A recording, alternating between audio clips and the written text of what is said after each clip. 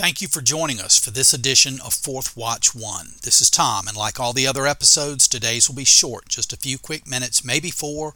Short is good. This week is Thanksgiving week. Thursday is, of course, Thanksgiving, and Friday begins the Christmas season in earnest, my favorite time of year. And I love this week. And every year, a week or two before this week, I think about our pilgrim fathers and mothers struggling to survive in that cold New England winter now 400 years ago, and yet celebrating with their feasting and giving thanks to God and breaking bread with their native Indian neighbors. My mind also drifts to elementary school and the excitement I felt when I saw the cardboard pilgrims and Indians and turkeys on the bulletin board. Anyway, I refer to these as our pilgrim fathers and mothers because they were, and for all Americans. Granted, we all came to this inheritance and descendancy from them in various ways.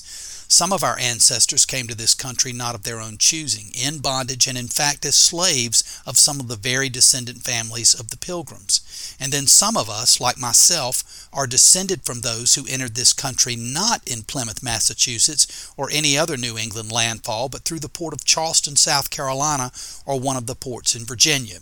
And my ancestors, with the exception of the Italians on Mom's side of the family who came here in the late 19th century, ultimately fought a bloody war with the very descendants of those Plymouth colony pilgrims.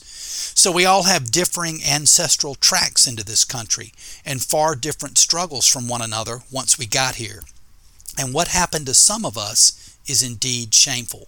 Regardless, all Americans today, no matter how we got here or who we fought, are indeed the descendants of those pilgrim fathers and mothers, in that we are the inheritors of the very nation they carved out of the wilderness.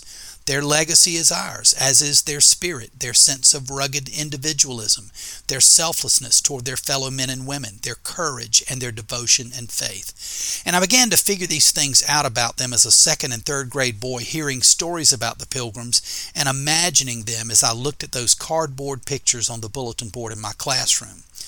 We remember another anniversary this week, the 77th anniversary of the Battle of Tarawa, a tiny Pacific atoll wherein one of the most ferocious battles in all of World War II was fought on November 20th through the 23rd, 1943, and much of it on a tiny island surrounded by razor-sharp reefs, now known as Bloody Betty-O. Every U.S. Marine recruit has the story of Tarawa hammered into him from day one of boot camp, and how in that terrible reef crossing some of the rifle companies exposed to a murderous enemy fire suffered 70% losses before they even crawled up on the beach. Those who survived the landings found themselves battling equally committed Japanese defenders who literally fought to the death. In fact, prior to the battle, the Japanese commander boasted that the U.S. could not take Tarawa with 1 million men in 100 years. Several thousand Marines did, however, take it, and they did so in 76 hours, though not without suffering more than 3,000 casualties, including more than 1,000 Marines killed. The question you might ask is how? How did they do it? The answer is that they were some of the world's toughest, most highly skilled fighting men, but also because they were the spiritual descendants of our pilgrim fathers and mothers, with the same innate sense of rugged individualism, determination, selfless courage, and faith in God, yes, the things we mentioned earlier, and that the rest of the world sees in America. And those things today, now more than ever, I think, we need to recognize in ourselves. Happy Thanksgiving. Thank you for listening. Tell others. Our next audio segment will be in a week or so, and God bless.